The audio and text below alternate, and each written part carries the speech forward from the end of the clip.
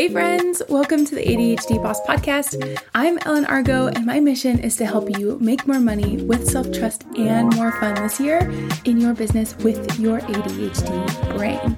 If you are looking for ways to empower your brain, scale your business, and have more fun, please subscribe to this podcast. Hey guys, in this episode, we're refining our communication approach. And we're going to begin with setting our emotional stage before any communication. So at the ground level, it's really important to recognize the place that we right now are coming from. And if you've listened to this podcast, for me, it's really helpful for me to recognize some of my red flag moments of the things that I am doing. So if you've been practicing this for a while, you might have more awareness of the things that you do when you are experiencing anger or you're experiencing frustration or whatever emotion is a little bit of your go-to when you're being triggered, right? So sometimes you can ask yourself, hey, pause button. What am I feeling right now? I'm about to send an email. What am I feeling in my body? And sometimes it takes sitting down to write the email for us to remember, hey, it's important that I recognize what emotion I'm feeling right now so I can set that tone. Or it's the other things that we do before we start writing that email in our head.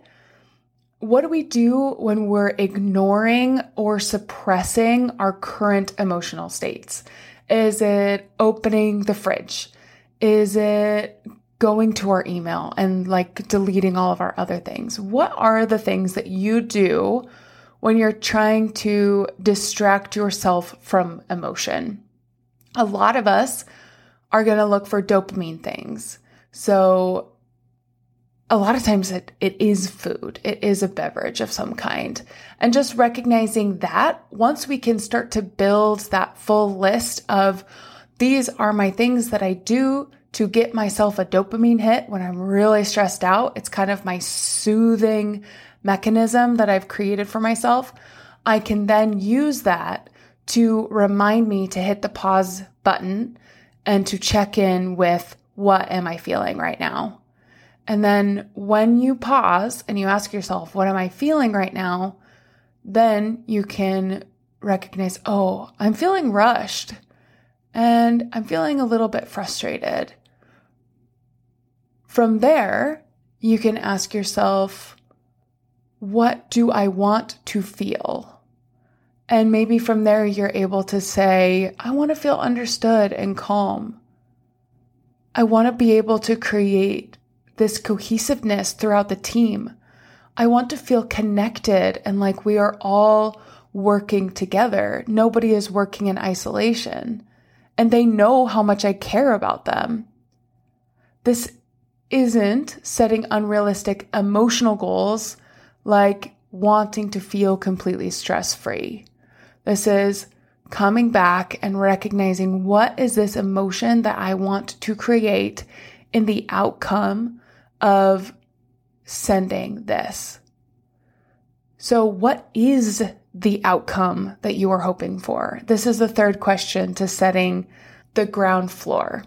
So what are you hoping for? Just a constructive conversation and a mutual understanding? I think that is a great aspirational goal, right? What is that outcome? And it's not expecting an immediate solution or complete agreement, right? If you can recognize not needing to hold on to a specific outcome. Okay, so let's clarify. Emotional groundwork. The first question is, what am I feeling right now? Question 2 is, what do I want to feel? And 3, what is an outcome I am hoping for? And those don't necessarily, 2 and 3 can be interchanged, right? What is the outcome I am hoping for? And what is the emotion that I will feel when that outcome happens? Can be another really great way to get to question number 3 of how do I want to feel? Whichever one really resonates for you, it's the same thing, just a different way of getting there. Same outcome, different street. All right, so communication framework is the next part. Once we've set the emotion groundwork, now we can go and move forward and actually communicate with them. So number one is start with clarity.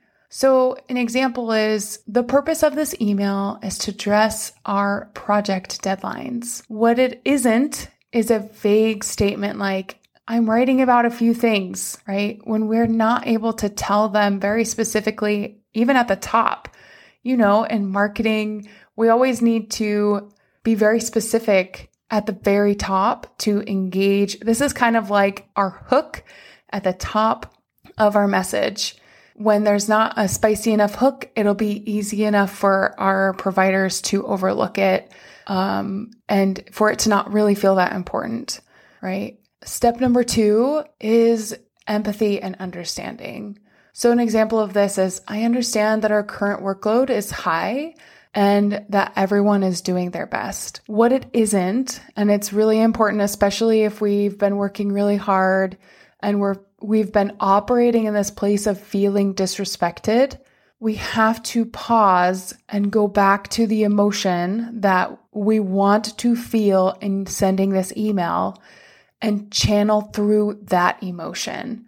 So we are not assuming that these other people or other person doesn't care or is being lazy. There's always so much more to that story. And when we don't assume anything, it helps us, it helps our heart, it helps our ability to communicate. It creates an action plan that we can create together. And then from that, we can continue to learn, we can continue to grow, we can have more basis to then understand and decide if they are a culture fit or if they aren't a culture fit. But when we do not set that up ahead of time, it's really hard to know if they just don't understand what it is that needs to be done. So 1 is start with clarity. The purpose of this email is specific issue that you're dealing with. 2 is empathy and understanding. Hey friends, I understand that you're doing your best. You have a lot on your plate right now. This is something that is really important for us to maintain the benefit of our clients so they can get the best outcome that they need, and so that I can continue to support you in the ways that support you and your purpose in this company. To create the unity that you have been sharing is really important to you. And then number 3 is expressing your needs, the business's needs, or the business's concerned. So example is, I feel concerned about meeting our project deadlines due to the current pace. What is really important to recognize and avoid is accusatory statements like, you're not working fast enough. Can you feel that in your blood when I just say that out loud? Like the hit of like, you're not working fast enough is not helpful at all. You're just going to put people back into fight or flight. You're going to drop them into ego, and they're going to push against you with all of their might.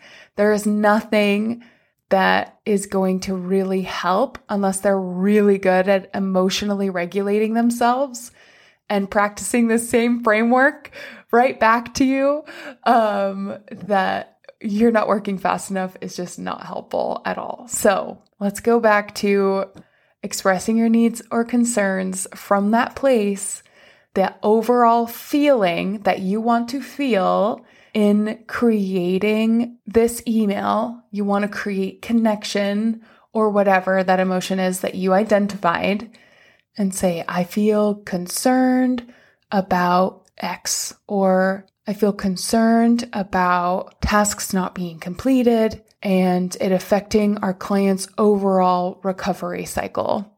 Whatever it is, how can you be as specific, as clear, with as little fluff as possible? And that is another random thing that I've experienced, is especially when we're people pleasers, we can over fluff things to try to make them not feel as gruff, right? And we actually dilute the messaging.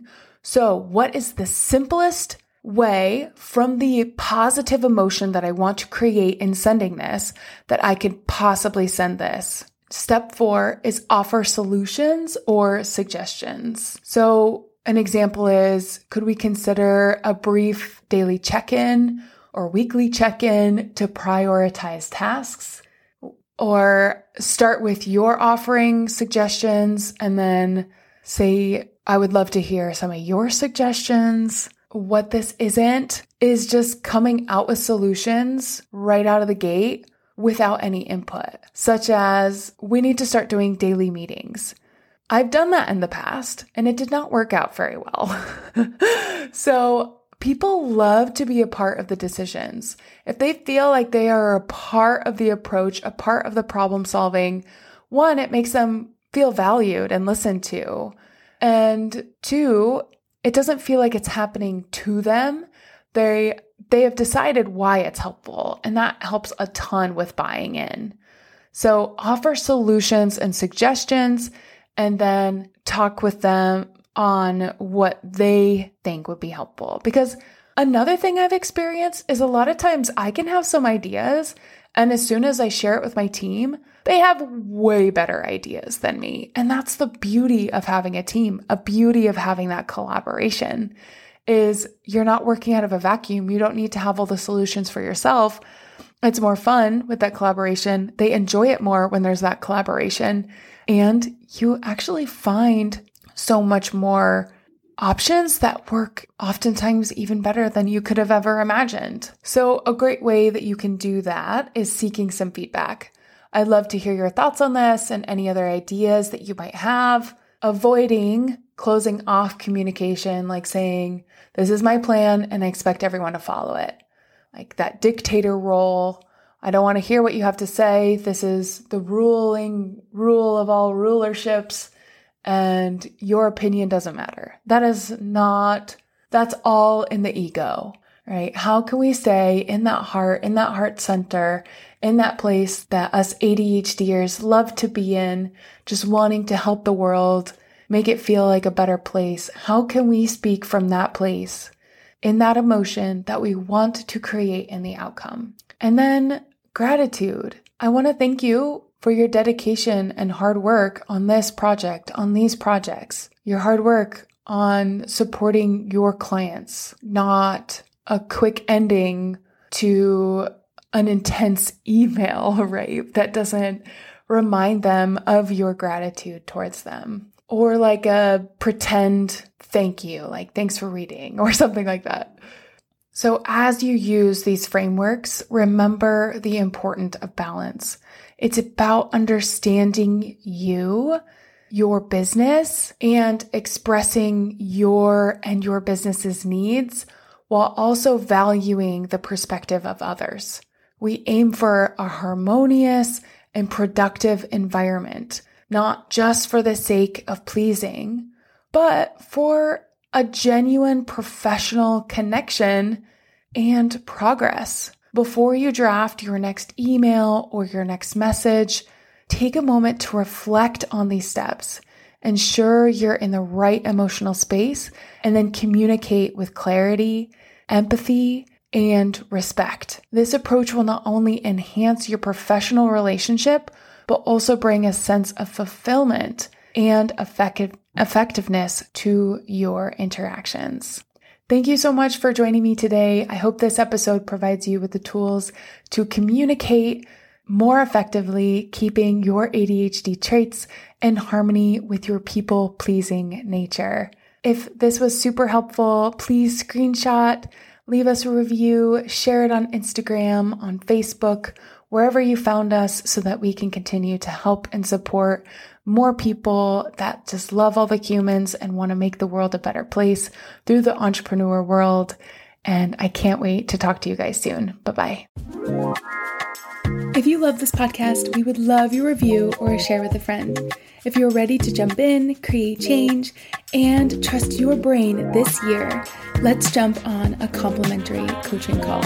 You can go to adhdboss.fun or you can go to ellen.argo on Instagram. There is a link in my bio to book your complimentary one-on-one coaching session. I can't wait to meet you soon. Bye, friends.